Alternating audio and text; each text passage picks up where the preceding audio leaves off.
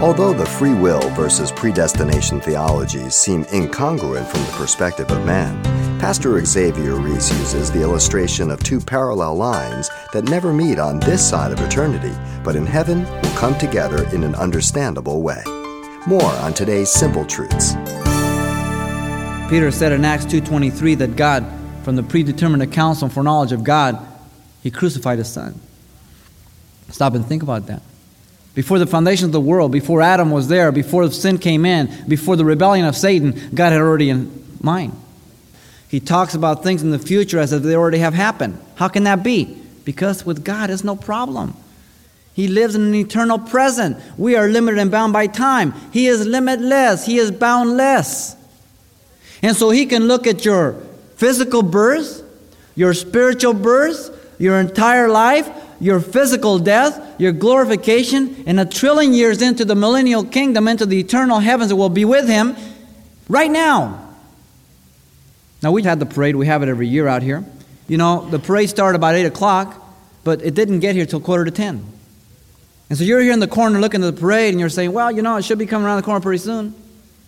But the parade started almost 2 hours before. And you're bound by the time and the location from which you are standing at. There's another guy up in the Goodyear blimp.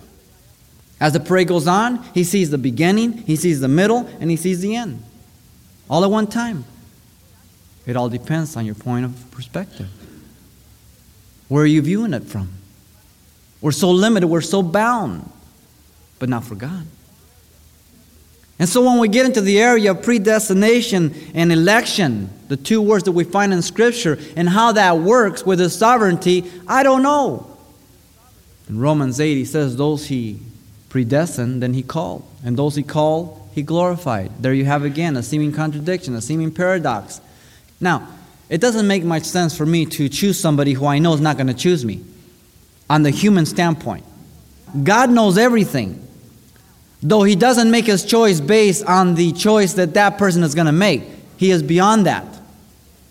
If I would not make a choice based on knowing that they're not going to want to be chosen, would I want to attribute that to God? No, never. Now, anytime you go to any extreme, you're going to be wrong. Anytime you carry predestination and election to such an extreme where you say, if you're going to be saved, you're going to be saved, then where's your incentive for preaching to the lost? Where does your part in the church come in?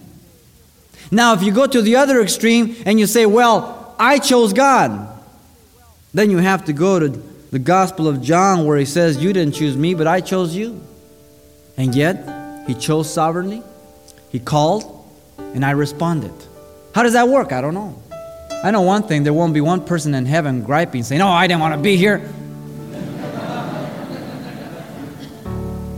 No one. You've been listening to Simple Truths with Pastor Xavier Reese, a daily devotional of the enriching and precious truths found in God's Word. We appreciate you listening each weekday at this time, but you can hear this program again by following the radio listings link at CalvaryChapelPasadena.com. For more on the other ministries at Calvary Chapel Pasadena, visit our website. There you'll find information about weekly events, Pastor Xavier's messages, even online booklets in English and Spanish. It's all at CalvaryChapelPasadena.com. Simple Truths is a radio ministry of Calvary Chapel, Pasadena.